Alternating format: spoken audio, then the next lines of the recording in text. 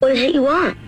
Real estate. It's the Red Hot Real Estate Show, where we can all find out how's it going for buyers and sellers in the real estate market. I have died and gone to real estate heaven. Looking to move? Hoping to sell? Call in with your questions to real estate expert Mimi Schoneman with ReMax Results. I'm going to go out and buy a house. Here she is, your host, Mimi Schoneman. Yes, she is our host and our friend from ReMax Results, the Red Hot Real Estate team. Mimi Schoneman is with us again. Hello again, Mimi. Good morning, my friend. Hello, hello, hello. Glad to see you. Glad to hear our friend Phil Olson, who is on the line from Cross Country Mortgage. How's it going over there, Phil? Happy New Year, guys. Hey, Happy New Year to you as well. Let's get your NMLS numbers right out of the way, please, Phil. NMLS 238103, company NMLS 3029, Cross Country Mortgage. Right. This is going to be great because we just finished on the Health and Wealth Show talking about some financial goals, and we know that retirement is a financial goal for a lot of people. So we're going to cover some of that information today as well. We're going to be talking about it too, about what the smart moves are to make prior to going into retirement. Right. If you're thinking about your housing needs. And we've got a great show planned regarding that. We've got some great stories that we're going to be telling and some market updates. So, Phil, let's start by talking about some of the programs that have updated in the mortgage world. All right. You have what's called the Home Ready and Home Possible program. Those are two great programs that will help first-time home buyers and also pre-existing buyers. As long as you sell your home first and then you buy the house again, you can use one of those programs to get, it is a reduced interest rate, reduced mortgage insurance, and the income, your gross yearly income has now gone up to $82,400 with both of those programs. Wow. And if you have a combined, say a husband and wife, and the husband makes $82,400, but the wife makes $30,000. As long as you could qualify on the husband's income alone, you don't count the spouse's income.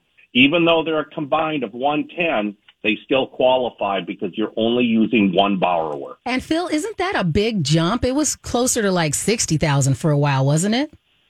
Last year it was $79,400, so it's gone up another $3,000. That's awesome. I'll let you know there's a lot in the market right now. I'm seeing a lot of lenders loosening guidelines a little bit as long as it's not COVID related. If it's COVID related where the consumer's income is either they're unemployed, their income is reduced, their hours are reduced, there are further restrictions there. Fair enough. We also have what's called Freddie Mac has reduced for student loans. You don't have to go with a 1% calculation of any student loan that's in forbearance or you're not making a payment on it. They've now reduced that to 50%. So in other words, if a consumer has $100,000 in student loans, but they're not making a payment on it, okay, we still have to hold that consumer at $1,000. Well, if we use this other new program, that debt now goes from $1,000 a month to $500 a month, giving that buyer more purchasing power. So, Phil, let's just expand on that a little bit. So I understood your math, but if they're not making payments on their student loans, you have a formula that you can calculate, and now it's half, and that affects their debt-to-income ratio, correct? Correct. But also, there's also another program that a lot of people don't know about is what's called a true IBR. Okay, that is what's called an income-based repayment program. And if we can prove that the income-based repayment program is truly zero, we do not have to hold any debt against the consumer for those student loans. All those student loans then get designated as a $0 payment, and the consumer then has more purchasing power. So how do you apply the true IBR? Is that its own independent program, or does that get applied to all these other options that you offer? It all depends on the type of student loan the consumer has, all right, and it all depends on the type of paperwork the consumer has on the program. So if a consumer is only making $50,000 a year, but they've got $100,000 in student loans, They may be on a true zero payment repayment plan based on their income. And as their income goes up, then their student loan payment will go up. Okay. All too often, though, lenders look at those, they don't ask the right question, and they automatically tell the consumer, well, we have to designate either 1% or 0.5% as a payment on that, throwing their debt-to-income ratios either over 45 or 50%, which at that point in time, that consumer would probably get, I'm sorry, we can't help you. Okay. Okay, so that makes perfect sense. Right. So let's talk about who are the perfect people to take advantage of this True IBR program. Anybody, okay, that has a lot of student loan debt and their income is somewhere probably between, I'm going to say 50 and 100,000.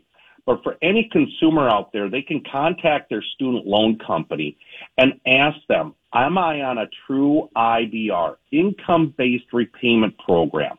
And as long as the paperwork they get back from the federal student loan company says their payment is zero, that consumer could be that buyer for us here this coming year, or that client could be out there shopping because their debt-to-income ratios will be much less.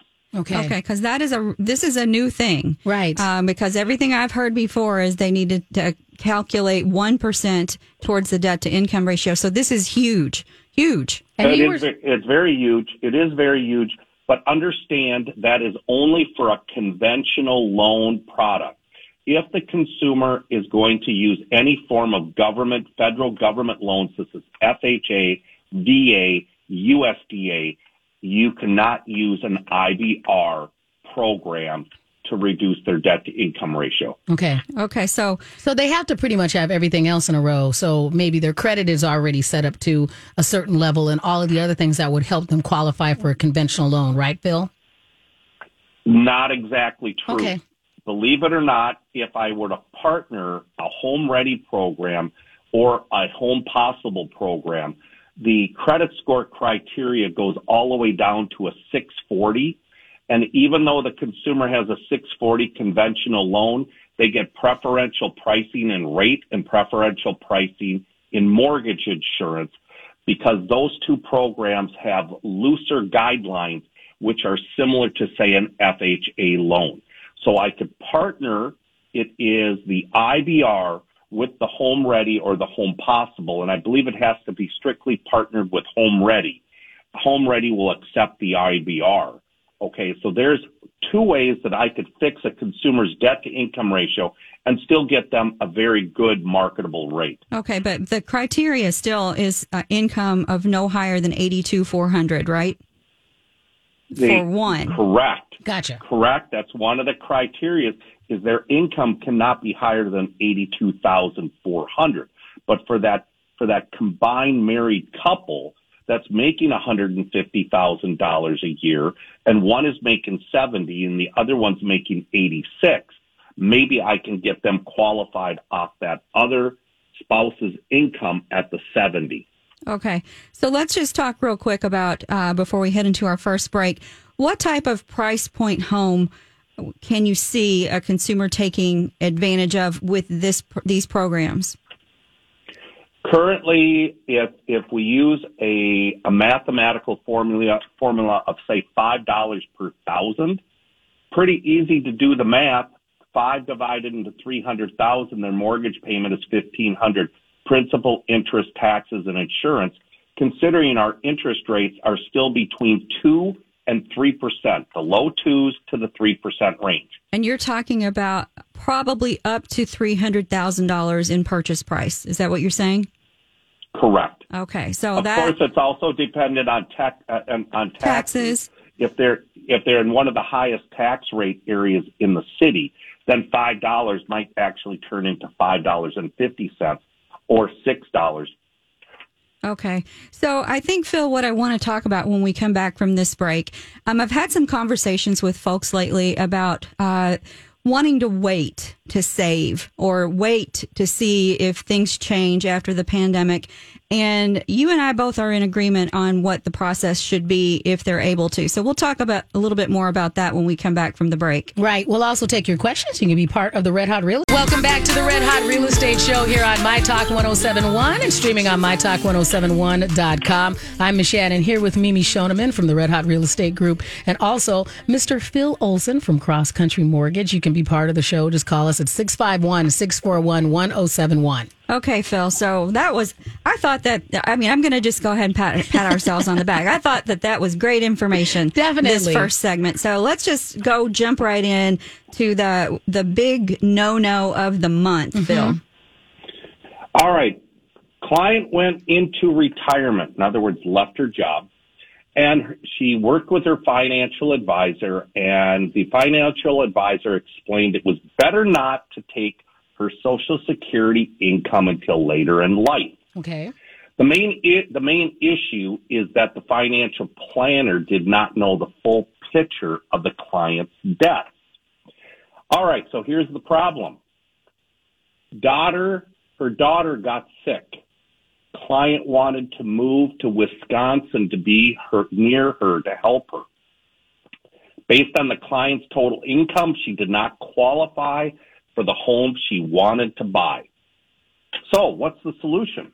Well, I helped her work with Social Security to start doing the paperwork to get her Social Security income. I had the son become a non-occupant co-borrower so she could qualify using a first-time homebuyer program. She wrote an offer. We got the offer accepted. She's already moved into the home. And within the next 3 to 6 months, I'm going to refinance the son back off of the loan because he doesn't want to be on the loan long term. And as soon as her income is stable with the Social Security. So this kind of leads us into the show today of what do retirees, what should people be thinking about before they go into retirement? Should they buy now? Should they sell now while they're in a working position and their gross income is being used to calculate that purchase or that sale or whatever they want to do? Or should they wait? Just understand, consumers or my talkers, once you go into a fixed income position, it does become more difficult and you may have less options. Okay. And that is not a fun thing to say or to hear or to face. Because you earned this, you think, that you went through a lot of work to be able to retire and do these things. And so it is difficult to have things held against you. So, Phil, one of the things that you said that I thought was a little confusing, you said that the financial planner didn't really fully understand the debt load that this person had. I was very confused by that. Can you elaborate on it? Well, they don't know what the criteria is for different programs for purchasing a home. And some debt-to-income restrictions or debt-to-income ratios go down to 43% or even 40%. He can assume it's 50%, but if the consumer doesn't have spot-on credit, that debt-to-income ratio may go from 50 to 45. Then it may go down to 42. It really depends on what Fannie Mae, Freddie Mac, or Ginnie Mae say. So for him to calculate income, he does not know how we calculate income. Right. And, to me, I'm not a financial planner, but all of it makes complete sense to me. Miss Shannan, you tell me if you agree. Mm-hmm. I mean, if you're working and you're still at your high earning potential and you have a house and so you've got equity, hopefully, and you've got all the possibilities, doesn't it make sense to do it then before you actually go into retirement when it's all going to be flatlined? Right. And I think you just don't put all those pieces together. That you go, well, I'm just going to do whatever's next in my life. And we found that a lot of times you have to think a year ahead of time. Maybe 5 years. Right. Mm-hmm. All right. So let me give you a very common occurrence. Consumer works at 3M. They're a salaried employee. They make $100,000 a year, but really their net income is $65,000. They apply for a mortgage. we're going to use $100,000 a year as their income, and 50% of $100,000 is $50,000. Now you go into retirement. You're still netting the same amount, say $65,000. The problem is we're not using gross. We're using net. All lenders use the net amount in retirement.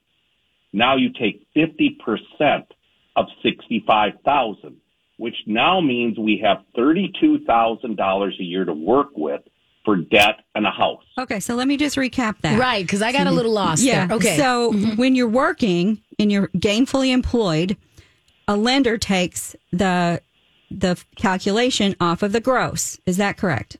Yeah, I heard you. Okay, oh, man, all right. maybe I am good at math. And then if you're retired, the lender does not do that. They take it from your net. So that means that your 50% is coming off of the less amount when you're retired. So whereas Correct. you would have had $50,000 to qualify on, now you've got $30,000. So are you saying, okay, so you said that the net was the same both directions though, Nope. right? No, net. Gross. It is. When you're working. I understand what you're saying. It's just that the fact that the calculation changes, because he said that because Phil, you said the net was the same both years, but because it was now that it's a fixed income, we don't use the gross anymore. We only use the net. I'm confused how that happens. In a retirement scenario, we are not taking into account taxes paid to the federal government, state taxes, FICA, Social Security. All those numbers are calculated on a W-2 and a paycheck stub. Okay. We as a lender across the nation, credit unions, banks, mortgage people, it's all the same. We go off of gross income. Now, there's really only two categories when you're retired that you can actually gross up. Okay. You can gross up sometimes child support. Okay. And you can sometimes gross up Social Security. But if they're paying tax on Social Security, you can't gross it up. So what happens is once you go into retirement, we're now going based off of your net income. But there's so many problems that I want to talk about. Whereas if you're going to buy, you're going to sell, and you're thinking about retiring, you want to start that planning process now. You want to start looking at it now. I want you partnered with a tax accountant, maybe a lawyer if there's a trust involved, maybe a CPA. Maybe we're thinking about selling a business, and we're going to sell a business to a family member. What does that look like? There are so many things to think about, and if you don't plan it out correctly, achieving home ownership, buying that second home, buying that investment property could become something where I'm going to say, folks, you can't do it now. I'm never going to say never, all right? But I'm going to say, now you need to do this, this, this, and this. And oh, by the way, there's a 3-year waiting period for that. There's a 2-year waiting period for that. And oh, by the way, you wanted to buy that $400,000 home. We'll never get you to the $400,000 home. It's now $275,000. Gotcha. Okay. And that's a painful point. So, Phil, I know because I work with you for many years now that you've had many people that may have accidentally, not meaning to, but shot themselves in the foot because they didn't plan ahead. They did things but thinking that it was always going to be the same, and then it wasn't. And so, or it seems more stable if you're going, okay, well, I'm going to know exactly what I make and all of those things. You don't anticipate that it's going to be a problem. So if you have somebody that went into retirement and then they find all of this out after the fact and they're like, oh, shoot, I should have waited.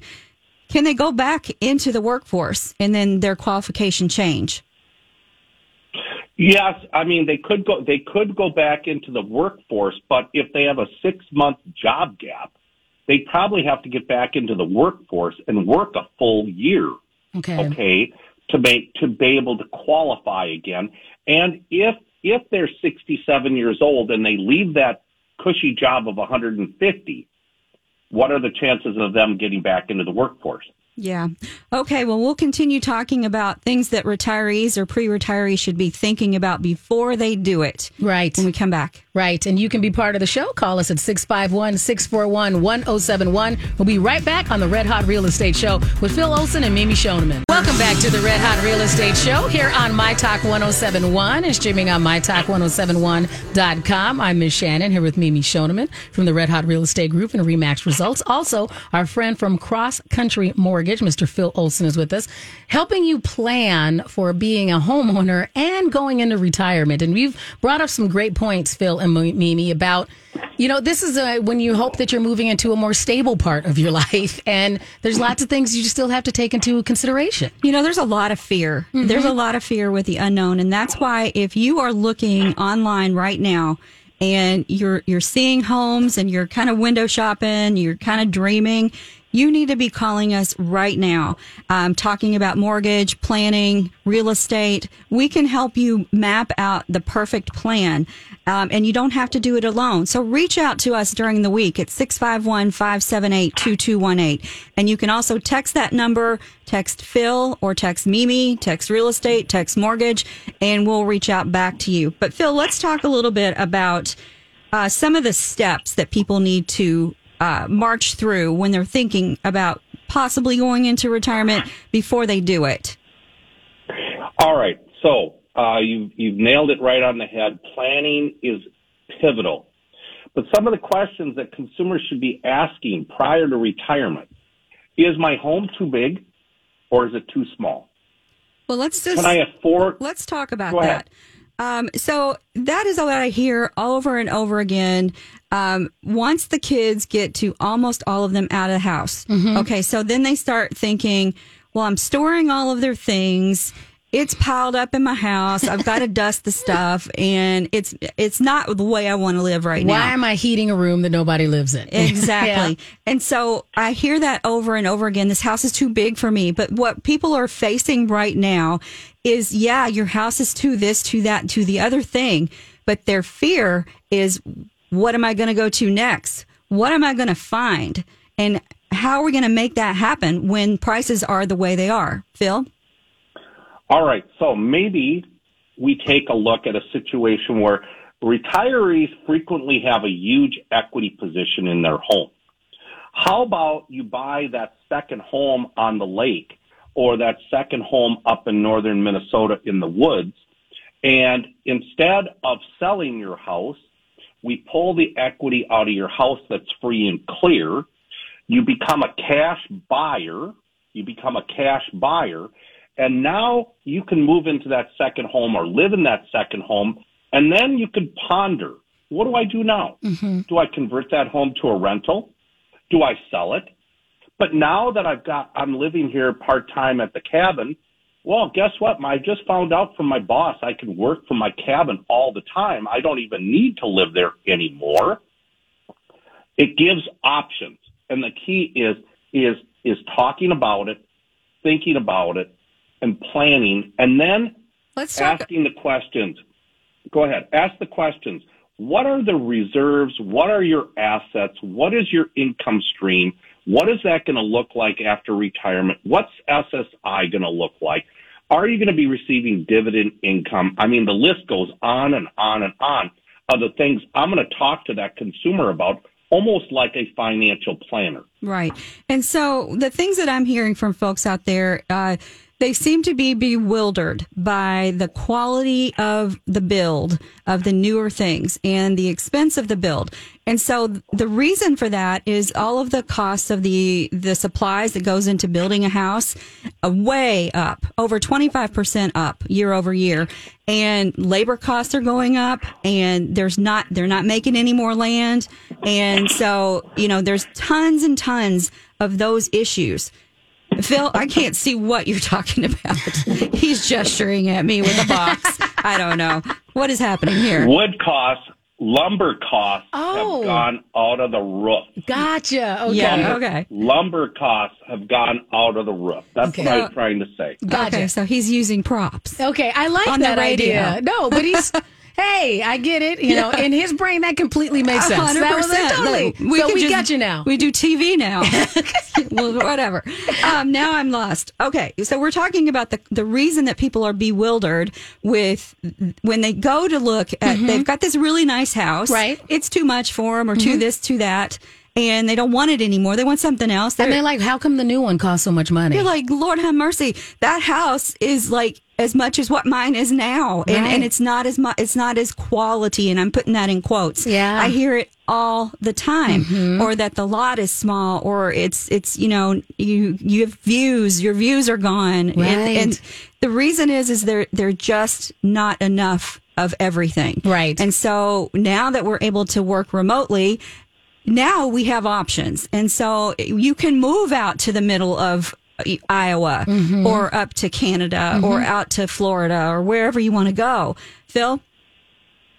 Here's another good one that I hear all the time. Can I afford my home in retirement? Can I afford that mortgage payment? It really comes down to, have you done the necessary planning? Have you saved enough money?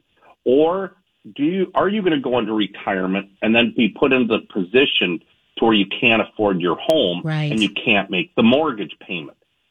That's why you want to do that planning prior, okay? Another one, do I even want to live in this home in retirement? Right. Is it practical for you mean? Correct. Well, Okay. I usually, when I have consultations with folks, we talk about the 5 to 7 year plan. Okay, and every 5 to 7 years, I'm going to say, ask yourself, has my life changed in some way or the other? And you go from being single to having a pet, to having a significant other, to maybe having children. Maybe then you go into like a expanded family. Maybe mom moves in because she's got bad legs. Then maybe just, you know, your life is constantly evolving. And so you can't expect that the house or the condo that you first started out in is going to make sense when you're 70. Right. You know, it just doesn't, because you're not the same person. Every so often you change. Right. Phil? A plan is great. A 5 to 7 year plan, totally agree with it. But what happens when something controversial or something happens in your life that causes you to have to make a decision quickly? I cannot tell you the number of clients I deal with. Dad passed away. Mom passed away. Mom has to go to a nursing home. I mean, the list goes on and on and on of the things that happen to people. And had they just done a little bit of planning and also asked the questions, what happens if something really bad happens?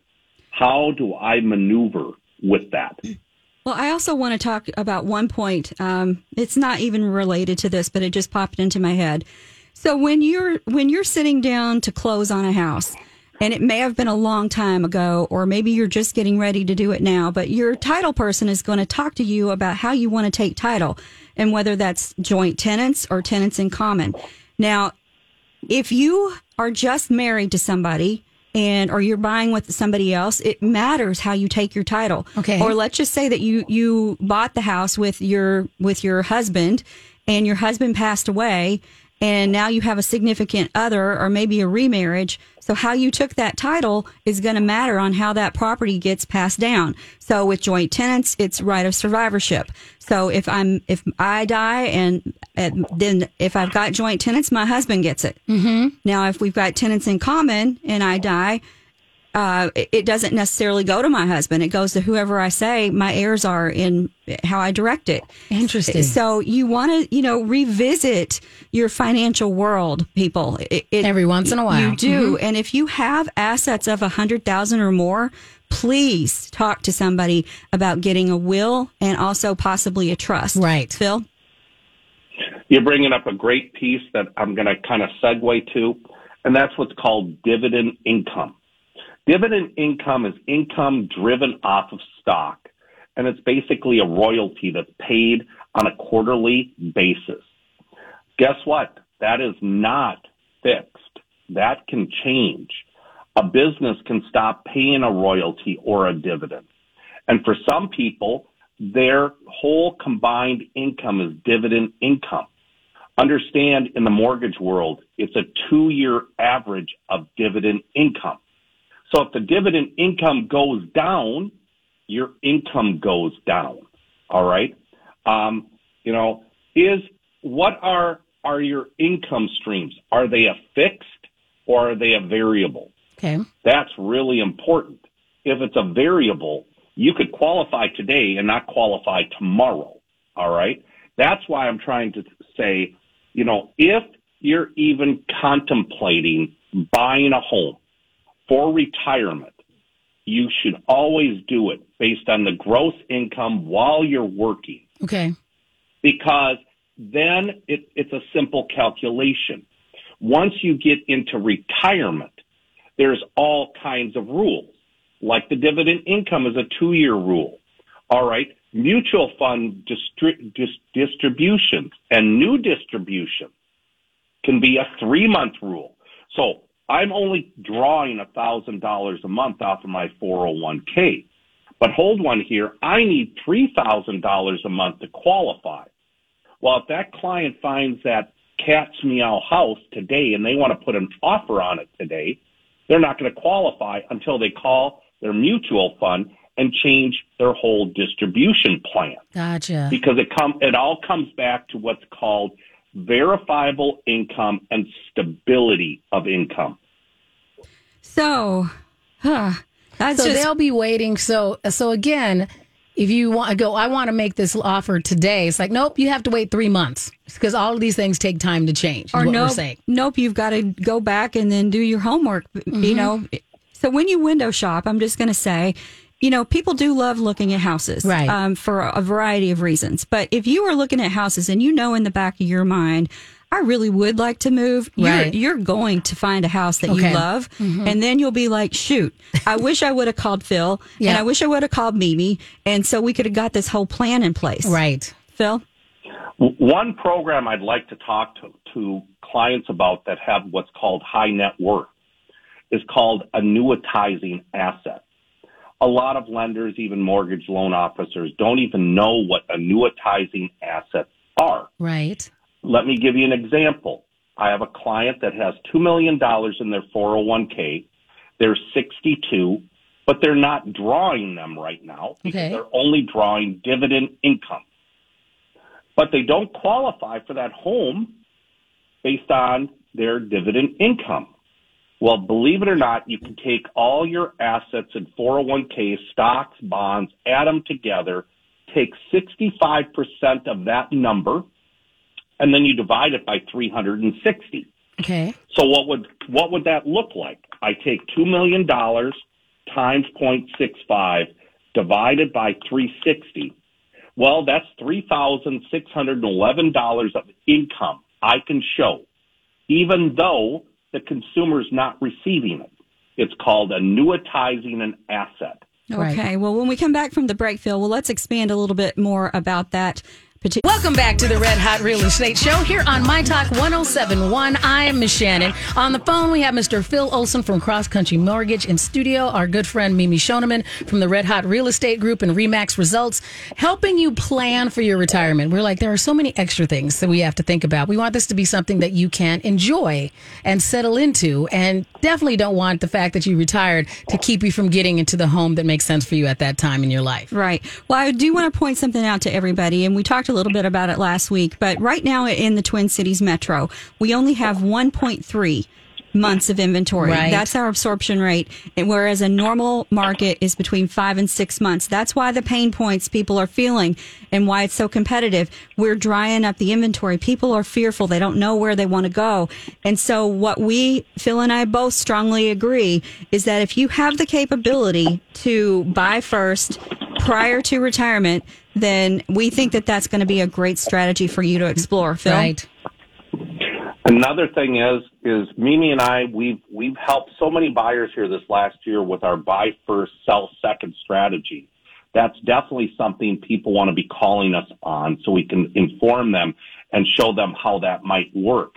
Because that way they can move into their home and not worry about when is my house going to sell? How much am I going to get for my house? Mimi and I can all help figure that out for you. 100%.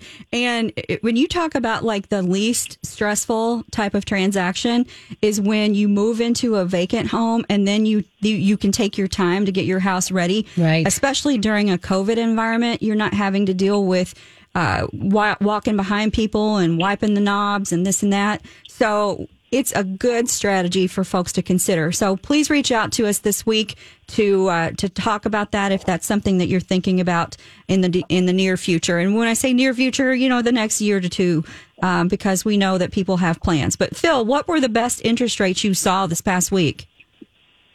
I locked a rate on a 15-year fixed purchase at 2%. Oh, that's almost free. That's almost free. Okay, so look, that brings us back to what we talked about earlier about people who want to wait to save a little bit more. And what do you say to them, Phil? I would tell you, based on housing prices going up on average, anywhere between, even if you go with a 5% increase, considering the metros, that anywhere between 10 to 13% appreciation rate. Most people, I would say 80% of people cannot save fast enough to overcome the appreciation rate of the house going up. So what does that look like? Yeah. On a $200,000 home, if the house goes up by 5% in the spring market, that house has gone up $10,000. Now, guess what? If it takes you a full year to save your $10,000, guess what? You're chasing your own money. Right. You'll never catch yourself. You'll never catch up. And so that's why it's important for you, if this is you and you're like, oh, I'm waiting because I don't have enough, you still need to have a consultation. Let's get you in the queue, talking with you, doing a great buyer consultation so you're prepared, doing a great mortgage consultation with Phil.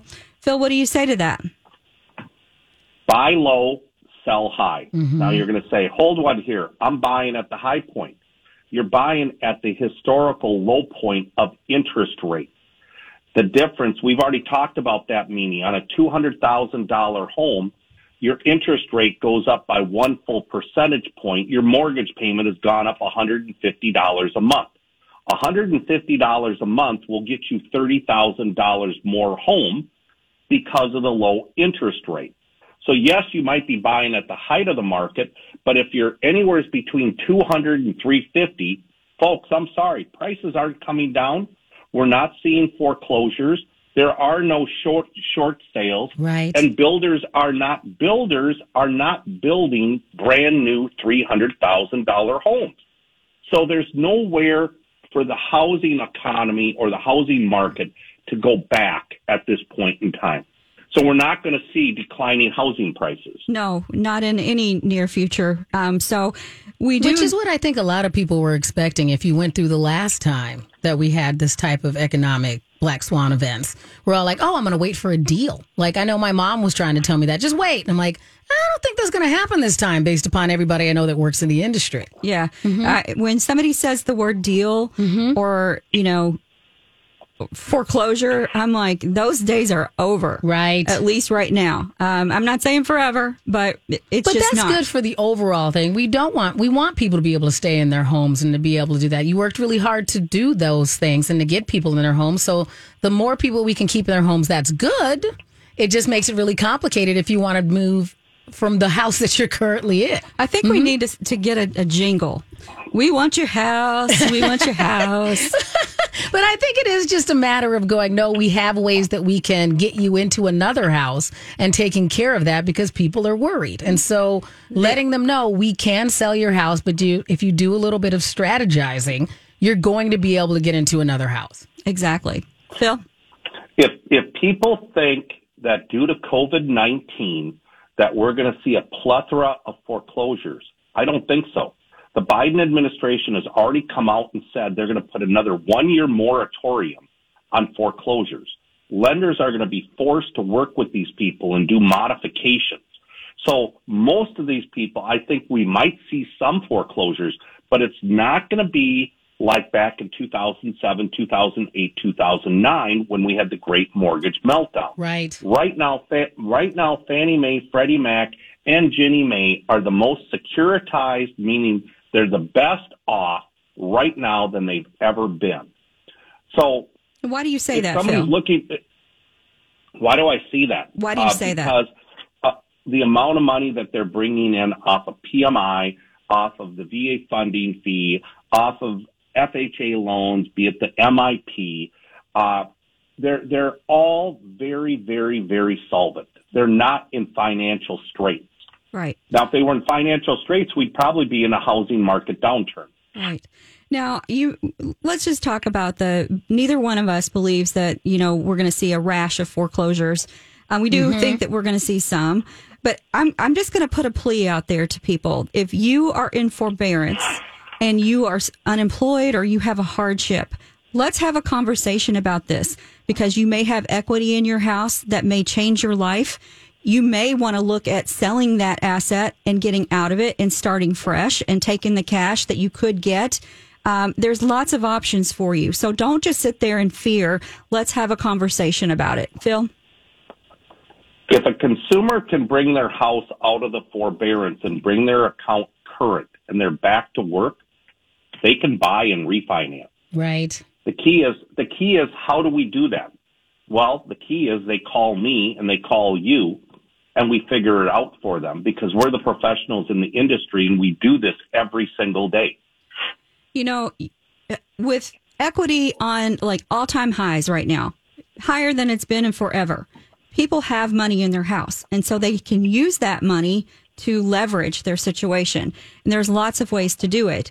But Phil, before we end the break, let's continue finishing up talking about pre-retirement and what folks really need to be considering maybe 5 to 10 years before they go into it. I don't know, 5 to 3. What do you think?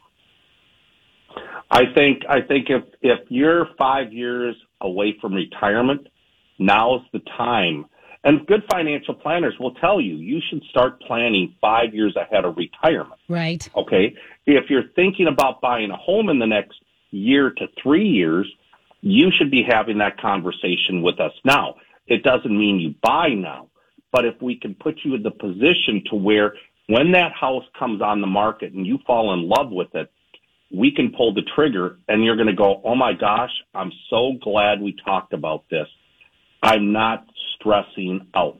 And that's what retirees, they stress out, man, big time. Yeah, well, you don't want to fall in love with a house and go, oh, shoot, I needed to do this, that, and the other thing. I hope it'll be there when I finish those things, because it won't be. Right. And so if you are a pre-retiree and you have your eyes on destinations, if you've always wanted to live in Arizona, Texas, California, Washington State, Florida, New Orleans, you name it, wherever you want to live, we can help you find a qualified, excellent realtor. All you have to do is let us know where you want to go, and we can put that referral for you right away. So with people being able to work anywhere, we're seeing lots of people migrating to the destinations that they've always wanted to go to. Phil? I totally agree. And on my end, our company, we are licensed in every state. I'm literally helping 2 clients right now.